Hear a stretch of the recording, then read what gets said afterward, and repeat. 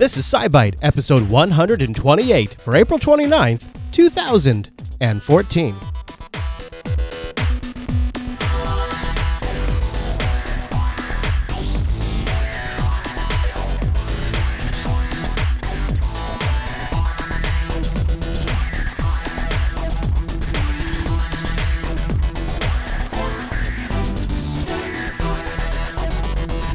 Hi, everyone, and welcome back to SciByte, Jupiter Broadcasting's weekly science podcast, live on a Tuesday and fresh on a Wednesday over at jupiterbroadcasting.com. My name is Chris, and joining us every single week is our host, Heather. Hey there, Heather. Hey there, Chris. Hey, Heather, happy science to you. Happy science. So, what are we going to talk about today? Today, we're going to take a look at regrowing auditory nerves, growing cartilage, a cold stellar neighbor, viewer feedback on the Opportunity rover, curiosity news, and as always, take a peek back into history and up in the sky this week. Well, that sounds pretty exciting. Why don't we kick it off with the news?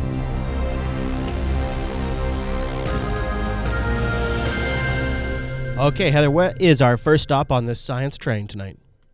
Researchers have, for the first time, used electrical pulses delivered from a cochlear implant to deliver gene therapy, successfully regrowing auditory nerves.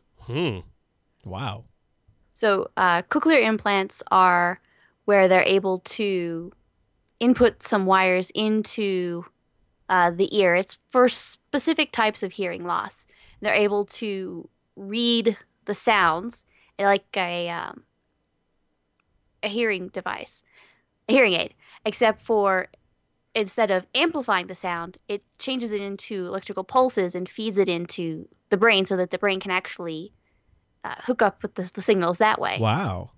So what they're doing now is they're being able to use this actually surprisingly efficient, as they quote specifically, to use gene therapy to administer auditory nerve directly to those locations. So we've been able to see for a while that auditory nerve endings do regenerate if a specific type of protein that's used for the development of those survival of neurons, if those specific proteins are delivered to that portion of the inner ear. So until now, there hasn't really been a safe delivery method that can go straight to the location that they want for drug delivery or viral-based gene therapy. But what they're doing here is they're finding a way to use these electrical pulses delivered from the cochlear implant to deliver DNA to those cells close to the arrays where the electrodes are implanted, so right near the auditory nerve locations. And these cells can actually then produce those neurotrophins, which produce where production is dropped away after a couple of months. But when they're applying it, they can actually change the hearing nerve. That could actually be a way to maintain ongoing activity for hearing generated from the cochlear implant. So not only could it, as of right now, it's a few minutes for the implant procedure, and possibly this, as of right now, is starting to trigger the auditory nerves. So, this would allow much more clearer range of tones, so you could actually get into music. Wow. Because they do well with speech, but pitch is not really well for cochlear implants. But in this case, you could start including pitch and other things like that. So, I guess this is going to restore somebody's ability to hear if they have partial hearing? Yes, it's for specific types where I think it's more like hearing loss as for age progression or disease of some sort of degenerative nature. Right. Wow. So this is kind of a way to, and in fact, they're kind of taking this in other ways and saying, well, this type of technology could actually use for other types of brain stimulation. They say, maybe even for Parkinson's or things like that, where it provides opportunities for fairly safe, directed gene therapy for specific neurological disorders so that you can get right to the location. Wow. That's amazing, Heather. And of course, the chat room is asking, we'll have links to everything in the show notes for this. Any other thoughts on this story? No, it's just kind of very exciting as we take steps forward to sort of help any sort of the senses actually for loss that you're able to come back. Yeah, absolutely. All right, Heather, I want to stop right here and give everybody a little heads up about something pretty neat that we're going to start doing. I think is a regular thing, and it kicks off this Sunday on the jblive.tv stream. Now, everybody that's listening probably knows about the Faux Show, right? You all know about the Faux Show. Well, we've decided with the new JB1 studio, the first Faux Show we're going to record, we're going to start recording them on Sundays on the jblive.tv stream right after the Linux Action Show. So Linux Action Show will finish, and now that I won't be doing the editing, we have decided to slot the Faux Show directly after last, and that way the folks that are watching last get a little extra after show, and it sort of makes our weekend a little more efficient. That way we're not spreading 2 shows across Saturday and Sundays. So how would you know about something like this? Well, of course, you're listening to SciByte. That's how you found out. But if you weren't listening to SciByte, you would always find out about these kinds of calendar changes over at jupiterbroadcasting.com/calendar, where we put our live production times up there. And the great part is it converts it into your local time zone. So it also saves you from having to do time math. You're welcome, Internet. So catch the Faux Show after the Linux Action Show this Sunday. We're going to do a fun gaming edition of the Linux Action Show. I'm hoping to have like a Team Fortress match with the chat room, so we'd love to have you join us and shoot us in the face over at jblive.tv on a Sunday. I think it's going to be a pretty good time, and catch the Faux Show at its new time slot. But Heather, with that done, that means it's time for the News Bite.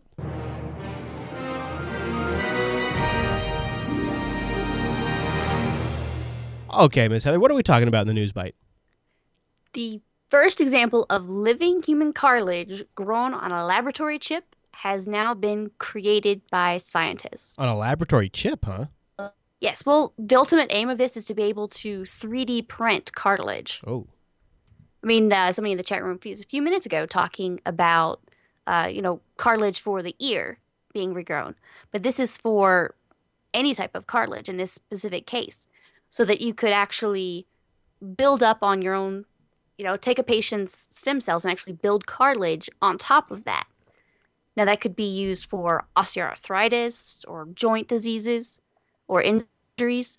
Now, in the case of osteoarthritis, it means that you have a gradual disintegration of cartilage. I mean, that could be in any joint. I have family with these problems. And it gets to the point where it just gets to be bone on bone. And it's one of the leading causes of physical disability in the U.S., actually. Oh. And some of the treatments, relieve some of the symptoms, but there is no cure. Now, you actually can get to the point where you have joint replacement. Again, I know people with that. But in this case, it could be the ability to replace that cartilage could be a complete game changer. I mean, everything from, those type of arthritis, degenerative diseases, or injuries in any sort of fashion. But I mean, in order to create this cartilage, you need 3 basic elements. You need some stem cells, you need biological factors to help the cells grow into the cartilage, and some sort of scaffolding to give it shape. Now, in the case of 3D printing, you could actually achieve all 3 in the way that the solution is printed out. Now, other researchers have kind of experimented with this type of 3D printing for cartilage, but in this specific case, it's a step forward because it uses visible light to harden it. Other types require UV light, which can actually be harmful to living cells. So, you input it somewhere into the body, and then you UV light it. So it solidifies that, but it might hurt other parts of the body. But in this case, it's just visual light. Now, so this really takes a step forward. And the big deal about being a tissue on a chip means you can have this sort of interface. Now, not only for building things to help put in the body, but it's a test bed. So you can learn about osteoarthritis development, possibly help develop new drugs. And so, and then you could take this and you combine it with some nanofiber spinning techniques, and you can get into all sorts of robust scaffolding to create cartilage that would actually resemble natural cartilage. We're kind of getting closer and closer to that in a way that they could possibly, thread a catheter through, print out new cartilage right where it needs to be, and harden it. Wow. So if you have any sort of disc where cartilage is that is, gone or broken, you can go in, add to it or replace it, and then harden it, and you're practically, much better, almost as good as new. That's incredible. I mean, you think about the potentials for hospitals and all the things that they could help fix right there on the scene if they had these kind of technologies on demand. Yeah, I mean, I know somebody who, wrecked a bike, their motorcycle, and kablamo, there goes knee. Mm-hmm. And so now it's stitched together what you can, and cartilage is sort of waving the hands. But in this case, you could actually go in there and fix, or people with arthritis, instead of having, joint replacement, maybe they could go through and just add back in the cartilage. Right. Wow. Well, it seems like that's a little bit of the future right there, Heather, that we're just getting a little glimpse of. Very good. Yes. Any other thoughts on that one? No, just kind of looking forward to how quick this can go forward. Well, then you know what that means. I think it's time for the 2Byte News. Oh! Oh!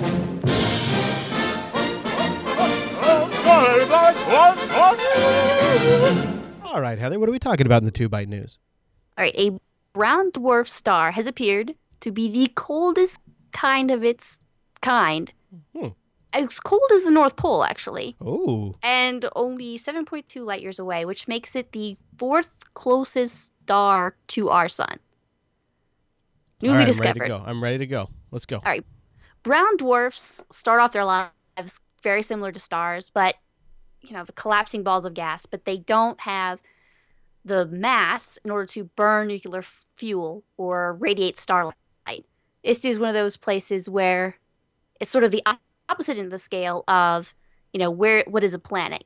Everyone's like, well, Pluto got knocked off the list because it was on the small side. On the larger side of the scale, it's very large, super Jupiter-sized planets, and then brown dwarfs. It starts phasing into that. So, I mean, this one is estimated at 3 to 10 times the mass of Jupiter, which would make it the least massive of all the brown dwarfs known. So that's why it starts getting into that closer gray area. Okay. I mean, because of that, it could just be a gas giant planet that's been ejected from a star system. Uh-huh. But they think it's probably a brown dwarf because, as far as we know, brown dwarfs are going to be more fairly common than some sort of planet like that. In this case, it's throwing the statistics says, yeah, it's probably a brown dwarf. Okay. So that's interesting. So they're calling it based on, well, odds are, basically? Yeah. Okay. Yeah. What they see, and then from that, odds are. Right. But, I mean, this is the coldest brown dwarf out there. I mean, it's literally as cold as the North Pole. Minus 54 to minus 9 degrees Fahrenheit. That's minus 13 to 48 Celsius. So in order to do this, you really can't view it with visible light telescopes. It is invisible. But you have to get it, you can kind of use thermal glows. You can use it in infrared light. You could barely get it.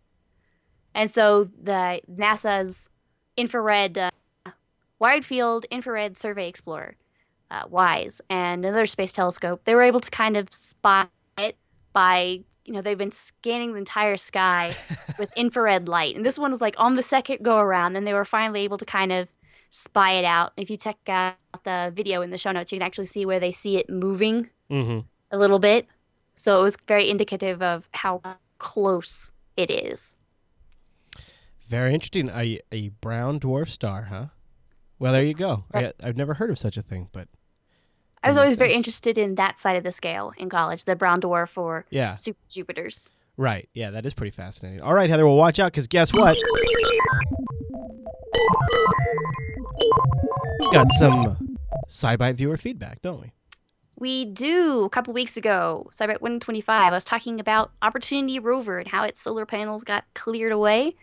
We had Michael Vallon from the Twitter typing me about some pictures that actually came out that I was really excited about. Oh, So cool. so what happened was that Opportunity rover that's one of the older rovers, but still chugging along. Curiosity is getting all the major stardom, but Opportunity is still working hard. And it works by solar panels. And of course, over time, it's going to get more and more dust over it. And in this case, it got a 70% boost in power over the course of a few weeks, probably because of wind or possibly a dust devil flying over it. I mean, we've seen things like that happen before in its history. So we just had another one happen, and this is sort of getting on to springtime. So springtime also allows for more solar power. So Opportunity Rover's got a lot more power going for it for the near future for this spring. So, and you have to check out the pictures in the show notes or in the video. The difference is amazing. It's like somebody Yeah. went over there and swept it off. It's like those commercials where they show a vacuum that vacuums up like a dirty section of the carpet and you have one clean strip. It's like somebody went over there and vacuumed off the solar panels. Yes, so I always love it when those type of things happen. It's only happened a few times, but it means there's a huge power spike and the rover's lifetime really gets going again. Love to hear that. Well, Heather, while we're over on Mars, should we do a curiosity update? Let's go. And liftoff of the Atlas V with Curiosity. Touchdown confirmed. We're safe on Mars. All right, Heather, what is our favorite rover up to? All right, the first ever asteroid image from the surface of Mars was taken by Curiosity. Oh, awesome. Now, it was not just doing it for the heck of it. It actually was part of an experiment checking the opacity of the atmosphere at night because there's water ice clouds on Mars. Uh-huh. And so haziness can develop during the season. So in order to kind of check on that, they take pictures of the sky. They were able to catch a couple of stars. And in fact, the two Martian moons, Phobos and Deimos, were actually the main targets of the night. Okay. But they went through and they chose a time where they could actually catch two asteroids, Ceres and Vesta, in the same time. So they appear as little streaks. That's because it's a 12-second exposure. Right. So that starts moving a little bit. The Ceres is the largest asteroid, and Vesta is the third largest object in the main belt. So in the same picture frame, they're able to see the smaller of Mars's moons. Now, you could see the larger moon as well as Jupiter or Saturn, but they were pointing in a different direction at that point in time. Right.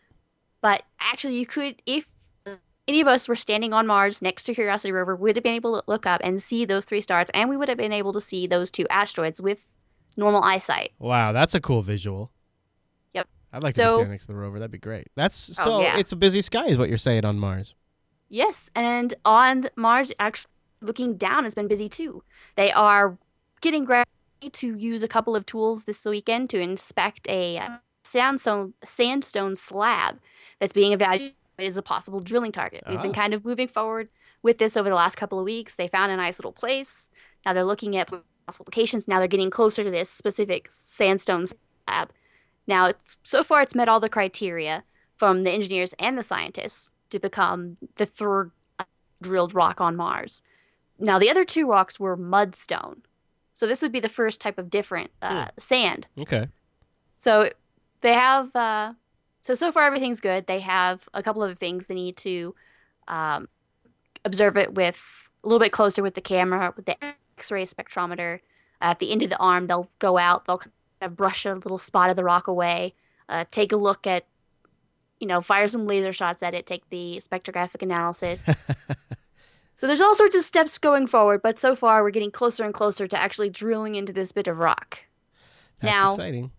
Yes. So the other ones were letting us know, how the mud was going. Now, and how the ancient lake bed environment had, key chemical elements to provide an energy source that could have favored microbial life. Now, with this one, they're hoping to learn a little bit more about the wet process that turns sand into sandstone. So this is the process that makes fluids bind the grains together. Wow. Now, it could, in fact, also give an idea about, it could help explain some of the major shapes in the landscape where they are. Because, you have harder sandstone, and then the wind and water passing by rock starts to erode the weaker. So then you have these pillars or hills or things where it's the harder sandstone, which kind of is shaping the landscape itself.